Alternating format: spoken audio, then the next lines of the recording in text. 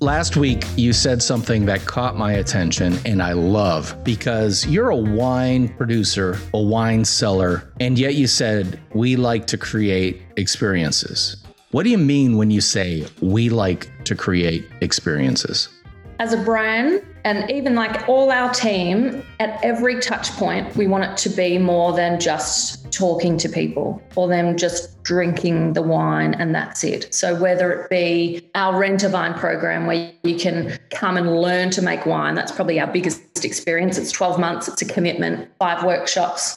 But people get to come in and experience and learn something new and feel the grapes on the vine. It's very unique. And then in COVID, we had things like cheese and wine packs, but we'd pair them so people could get them delivered to their home. We'd have videos that they can watch while they're eating it. So it's just trying to get a bit more of an interest to the customer. So it goes beyond just opening a bottle. Yes, that is a type of experience, but we want to go beyond that. We want people to know more about the wine. We want them to learn about wine, but in a very approachable way, in a welcoming way, in a way that they don't feel overwhelmed by all the information, and they get to connect with the brand in some way that is beyond just the bottle. Well, and by doing it that way, you create not just brand buyers, but brand fans, brand family.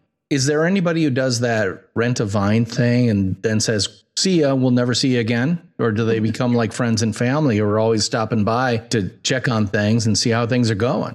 And that's the point of it, is that sometimes I like to look at the spreadsheet and I go, look, it's okay in terms of return on an investment for us in terms of how much money we make. But I see it as a long-term customer journey and their lifetime value. And I don't think that can even be measured. We have seen it. So we had our Rent a Vine program for 2020 was the first one, which was a bit of a difficult year to do it, but everyone enjoyed it. We put some of the workshops online because people couldn't get out here. We gave them these really cool cheese packs and we had these online tastings and they loved it. And we've had nothing but positive feedback. And now I'd say 20% of them are now doing the Chardonnay program or referred friends on for us for this year's program. So it's already started, and that's 1 year. Imagine what it's going to be like in 10 years. And to really drive this home, this is not a huge program. You're talking about 50 Pinot Noir reservations or seats or whatever you want to call it, and 50 Chardonnay.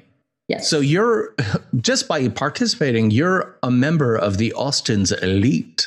There are only 100 couples or families that would be in your class. Yes. I mean, that's pretty darn impressive. That's sexy. I mean, you're not selling wine. You're selling a sense of belonging and coolness and Yes, it's a very exclusive club to be part of. But it's an approachably welcoming, exclusive club. I mean, yeah, it's not inconsequential dollars. It's a couple $1,000s US or whatever it is. So it's not one of those weekend things you might do via Airbnb, but it's one of those things that this is a wedding anniversary gift. This is you buy it for your brother and sister-in-law because they made it 25 years and that's worth celebrating. This is, this is a big darn deal. And the cool thing is, again, you don't have to put on a suit and tie. You put on your most comfortable shoes and you go out there and you do everything, including actually having pruning shears in your hands and working on your specific vines. Yes. Well, let me tell you, there are a whole lot of people in jobs that are like mine, where you sit in front of a computer all day long, that would jump at the chance for something like this, for an experience like this. Yes. So this is where you get to have the lecture from me about the differences between commodity and premium, because wine or grapes are commodities. I mean, yes, certain grapes have a little bit more to them because of the terroir that they're coming from, but they're still commodities. I mean, you source grapes. I see that you source certain varietals from different parts of Australia and things like that, and you buy them at a certain price. Those are commodities. Commodities typically are sold for the lowest possible price. Premium things, brands, services, wines are typically sold for a premium price. and they earn that premium price because they have proven they're worth it. So experiences are a premium product where, your wine in a bottle, it may be not anywhere near as premium in perception. That making sense? Yes, definitely. And you've really probably made my sentence make more sense, which is it goes beyond the bottle. We want it to be, and sometimes it's sitting back and going, what do we have? What resources do we have? It was our vineyard. It was our staff that are incredibly talented at what they do. It was having a unique property. We're like, well, what can we do with these resources? Yeah, I love that line. It goes beyond the bottle, because that is the first line of supporting copy below it that explains what you mean by that. And I'm just, again, I like to guess based on how people tell their stories and present them. Based on what I'm saying, when you say it goes beyond the bottle, that also applies to the relationship you have with your customers. And, I'm talking retail customers where you're going into restaurants and distributors, things like that. But I'm also talking to the direct to consumer customers that you have via website sales, via your activities at the vineyard or the winery, all that stuff. I see you shaking your head or nodding your head in agreement. What do you think about that statement? So I was pondering about this morning, and I thought, what is it? If I had to say one thing that we have done or we have learnt to do, it is listening to the customer at every touch point.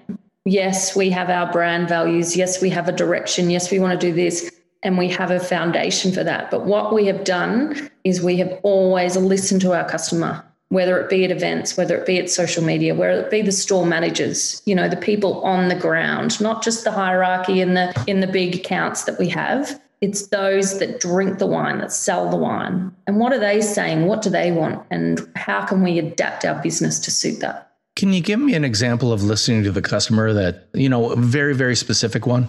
Yes. So we're doing events, and pre-COVID, it was quite a big part of our marketing plan. And we would do a lot of events, but they would you wouldn't cover your costs. It wouldn't be interesting. You wouldn't stand out. So I started chatting to people and realized that they wanted something a bit more fun. They wanted something a bit different at these events, but wineries were just sticking to what they know what to do. So I did some research and went, let's make frosé out of rosé. So I got some slushy machines, found some recipes, worked with our winemaker, got a silver bullet caravan, put our slushy machines in it and took it to events, and it went crazy. We made money. We connected to the customer. We got known for having fun and being fun and doing things differently. And it was, it just went well. It sort of died off after, I think, 2 years, 3 years. But for that time, it went really well. Yeah, well, and that goes back to being surprising, right? Yes. The frosé. It's literally a frozen concoction using rosé wine as your alcohol. Rosé and sugar. Yeah, a combination that goes great together, I'm sure. I mean, again, tell my wife, hey, you should go to a frosé thing with all your girlfriends. That'd be a great girls' night. Yeah. So, we've carried it through. We've done a cocktail book every year now, like wine cocktails. And it was looked down on in other people in the industry. Oh, you shouldn't, do that with wine, and you shouldn't. But because people loved it, now other brands are doing it. Lots of, people are being more adventurous, and but it was just so simple, just going, well, what do you want? How can we deliver that? How can we make your event more exciting? Yeah, and I'm going to turn that right around and say that goes straight to your brand foundation of making it welcoming and approachable. Like, we'd love to keep 6 foot 6 really fun. Yeah. So, and again, 6 foot 6, that doesn't sound like the name of a wine. Yeah, it doesn't. Instead, it's this entire experience that you're going to be able to experience by buying the bottle, but more importantly, getting to know the people who make it. Oh, man, I think this is all really smart. But it comes back to the fact that you appear, from the conversation we've had, you have a clear idea of who you are, what you do, and how you do it. That doesn't mean you have all the answers. So I love the fact that you said we asked the people who know us what can we do better? Or what do you want from us? How can we serve you better? Because again, brands don't have to be perfect or have all the answers. No. But they do have to know who they are, what they do, and how they do it. Love that. This episode of the Nonfiction Brand Podcast is brought to you by my new book, Nonfiction Brand. Discover, craft, and communicate the completely true, completely you brand you already are, now available on Amazon.com. Jay Baer, best-selling author of Talk Triggers, said, "The book is outstanding, highly recommended, a spectacularly useful guide to personal branding that pulls off the difficult trick of being both realistic and inspirational. A must-read, regardless of where you are in your own brand-building journey." To get your copy, head on over to Amazon.com and search Nonfiction Brand. And let's get you all the credit you deserve for the completely true, completely you brand you already are. Branding is all about simplicity. Simplicity is hard. I mean, think about it. That every musician who's ever learned to play an instrument to master level has had to go through pain and toil and sweat to get to the point where they don't think about the instrument anymore. Yeah, it's so true. And I've made so many mistakes. I mean, I'm not qualified. I just sort of started in the business because I was the youngest person here. So they put me on the Facebook account. And then 7 years later, I'm running the business with Scott, and I'm not trained. I'm not qualified. I've just teach myself things and research. And I think, it's just about learning as you go. And if you make mistakes, well, just learn from it. As long as you try and work out the basic foundation of what you stand for, and then you might stuff up along the way, but that's okay. You just keep going. Okay, between you and me, sister, certifications are vastly overrated. For people like me, I've said before on this podcast that everything in my life has been do-it-yourself, literally DIY. Like, I play guitar. Why? Because I taught myself poorly. So you don't want to hear me, but that's okay because I learned how to do it myself. And by the way, I've had a successful career in advertising and marketing for close to 30 years, and my degree is in theater. Shh, don't tell anyone. Seriously, don't tell anybody. I mean, they can figure it out. All they have to do is look at my resume on LinkedIn. But the whole point is, you don't have to know everything. You have to learn, and it has to be based on a foundation of something. So in my case, that foundation is I got to work in the creative area, some creative area. In my case, I have a little bit of a facility for writing. So I became a copywriter. Funny thing is, I'd much rather be a podcaster than a copywriter. And I've never created a blog that was successful for more than a month because I hate writing blog posts. So go figure, right? But that's okay because part of my brand is to embrace the performer that was always in me from age, I'm going to say probably third grade on, which is maybe you're 7 or something like that. But whatever. I know I was a performer, and that's why my style is performing. My stage, well, in this case is podcasting, but it's also live streaming and other venues. It looks like Austin's Wines has a style stage very clearly for both of your brand lines, and that is Instagram and by association Facebook. Instagram is owned by Facebook. Yeah. Facebook is the older sister that everyone puts up with and has to invite to the party. But Instagram is the one who everyone can't wait to be dancing to loud music with at that same party.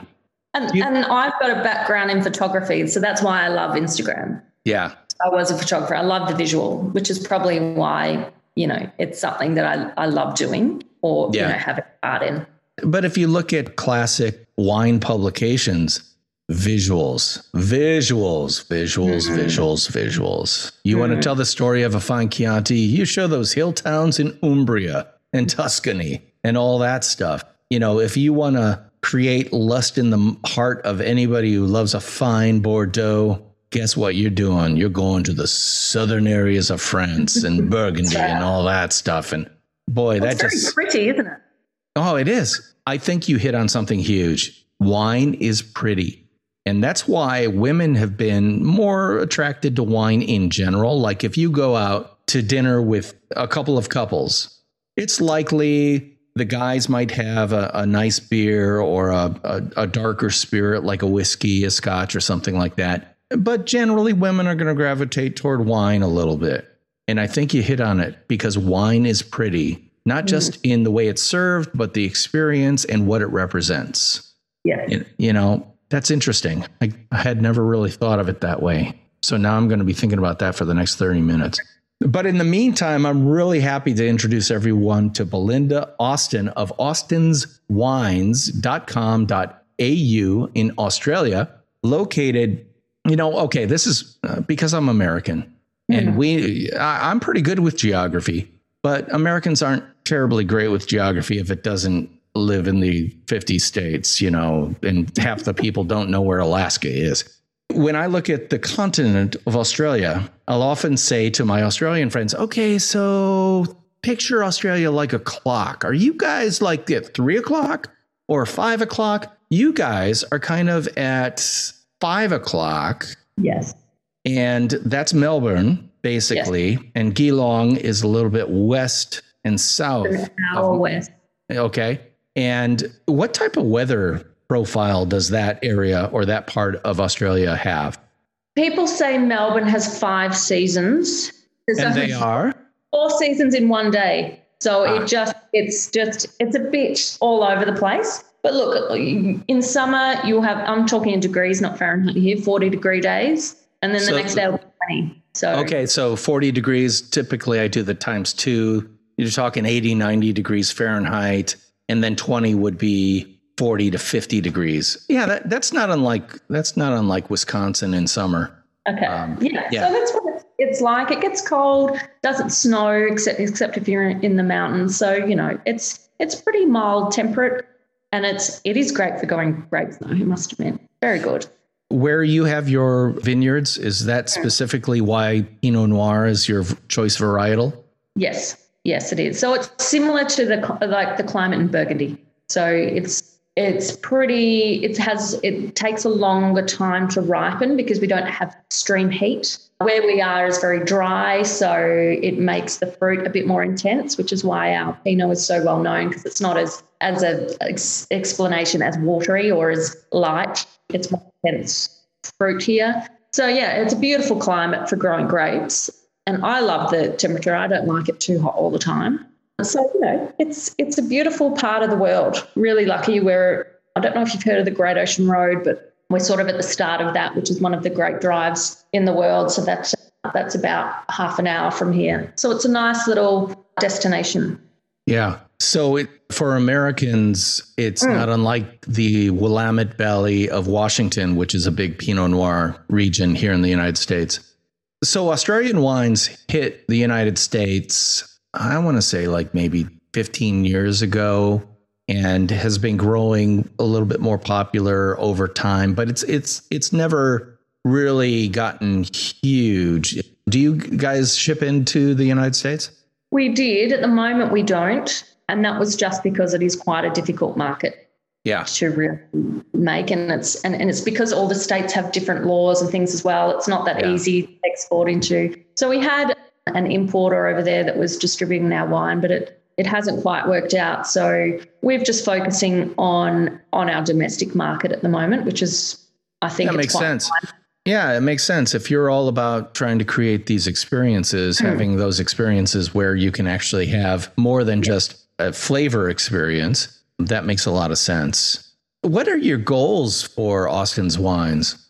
So this year we're crowdfunding at the moment for a cellar door, which is what those cellar door wines are. So we are turning an old shearing shed on our property, so a really historic building, into a cellar door where people will come and visit. So we'll be starting to build that in February with an opening date sometime this year, and we're sort of starting to think about what experiences we want at the cellar door and how we want to do it a bit differently. So that's our main goal for Austin's. We feel that that's where the business needs to go, people to come out and visit us and, you know, visit the vineyard, take one of our tasting programs and things. So that's the main goal for Austin's and 6'6". We're just going to keep trying to grow that brand more. So that is more about trying to get more SKUs or more different wines into our current customers. And then we're also just signed on a distributor for New South Wales, which is 3 o'clock in Australia. Right. So, right. Yeah, so that's exciting for us too. So it's just about continually growing that, but then focusing on our property and the domestic customers that will come visit us. Well, it makes sense because, again, it goes right back to that brand foundation of welcoming and approachable experiences. Yeah. Okay. Now, I'm not going to talk to you, Belinda, because I want to talk to podcast listeners and say, do you see how this branding foundation works for a company? You know, because normally this show tends to revolve around personal branding, the idea of creating a personal brand and stuff like that. Well, I'm going to say that Belinda's creating a very personal brand. How much more personal could it be than it's your family? Its success is your success. And I'm also guessing a lot of the things you use to describe your brand apply like crazy to both you and your husband, Scott. Yes, very much so. We love hanging out with people. We love catching up. We enjoy a wine. We love drinking it. We like learning about it, but we're not connoisseurs. And our home would always be open to people that want to travel out here. Not too many do. You know, and our staff are our family. So we want to live these values ourselves, and the business is just an extension of us. Yep. You're exactly right. Your business is just an extension of you. And in the case of personal branding, your personal brand is you, the true you, not some fronting, fakey garbage, not some, I've seen this influencer on Instagram and she took the photo like this, so I'm going to take a photo just like that and try to be just like her or him or whatever. It's like, come on, grow up, be yourself. But that's the thing. It's really hard to know who you are so you can be it. But say it with me, nonfiction branders, that is the foundation of nonfiction branding. You know, I got to ask you this question. So, Belinda, we got hooked up because Kate Toon is a hoot. Why did you ever get hooked up with Kate Toon of Sydney, Australia, who I like to call the sovereign of SEO and other things? I saw her online, but I met her in person at a women's, like a business event. And within the first 2 minutes, I've told her one of my deepest, darkest secrets. Yep. Because she's just that person that you just want to talk to. And we have hit it off ever since. We just had a laugh. And that is Kate. Yeah. Well, but that's the whole thing. You felt comfortable with her within minutes because that's just Kate. You know, there is no, hi, let's swap business cards at this woman's event. Ooh, do you have any active leads you might be able to send my way? Perhaps we could share leads to each other. Give me a break. Be a human being. And then it just makes me sick. It just grates me up the wrong way when people just trying to be something they're not. They're trying to be like these people that are so-called gurus or whatever they are. It's like, no, just everyone's human. Yeah. Let's just find out what we're good at and be good at it. Yeah, well, exactly. And how do we get good at something? We hang out with people who are better than us and they level us up and we level them up. We bring openly and share what we have to give. And they get from that, whether you know it or not, like, what could I say that has any value to anyone? I don't know. Try saying some stuff and let's see if people value it. Because here's the thing. There's a concept that I wrote about in my new book called expertise laryngitis, which is if you've worked at anything for any period of time, you've developed expertise. You may not be the number one recognized expert in the field, but you've developed expertise. So I'm looking at you, Belinda. You've not been working in wine for half a century, but you've been working in wine successfully for at least a decade, around a decade? Around there, yep. Yeah. Okay. So guess what? You're an expert to anyone who's in the wine industry for 1 year, 2 years, 3 years, 4 years, 5 years, 6 years, 7 years, 8 years, 9 years. And because of what you're doing, even a 10-year veteran could look at what you're doing and be inspired and learn from you. So why are you hiding your light under the proverbial bushel instead of getting out there and sharing freely of what you know with an open heart and open hands with the expectation of nothing coming back to you? That's when things come back to you. It's when you don't expect. That's when you know you're doing personal branding right. So I'm looking at Belinda Austin of austinswines.com.au in Australia, just outside Melbourne, an hour outside to the west in Geelong, which is just past the Kangaroo and the Wallaby. Just take a left. And I've really enjoyed this conversation. Thank you for putting up with this geographically challenged American. But I love hearing from people on the other side of the world, and it's been a real treat. Belinda, how could people connect with you, or what's the most effective way for them to understand what you're all about and what Austin's Wines are all about? Head to our Instagram at Austin's Wines if you want the family premium story, and head to at 6FT6Wine if you want a bit of fun. Let me tell you, if I ever run across that 6'6" wine brand, I'm going to buy a case of it because I guarantee it's going to be a saucy little minx. It's definitely going to have a bit of attitude. It's going to, I just know it. I just know it. Yeah. It's pretty much it. You've got it in one. Well, what a treat to talk with you. I hope you'll say hi to your husband, Scott, for me, because one of these days I'm going to come tooling up and go, "Hi, I'm DP. Can I try some of your wine?" And you're going to say, "Of course, because you're so darn charming. Come and stay. Come and visit us." Oh, I would love to. So let's see if I can make that happen for one of my wedding anniversaries, because this year it's 25. Well done. Yeah, wouldn't that be amazing? All right, well, that's it for this episode of the Nonfiction Brand Podcast. I am your host, DP Knudten, and of course, I'd like you to like, subscribe, refer, and review this podcast wherever you get this podcast for free, because that really helps other people find it. And again, thank you for listening. I said it before, but I'll say it again. I'm DP Knudten for the Nonfiction Brand Podcast, and she is Belinda Austin from Austin's Wines. And I'll be talking at you again next week. Bye-bye.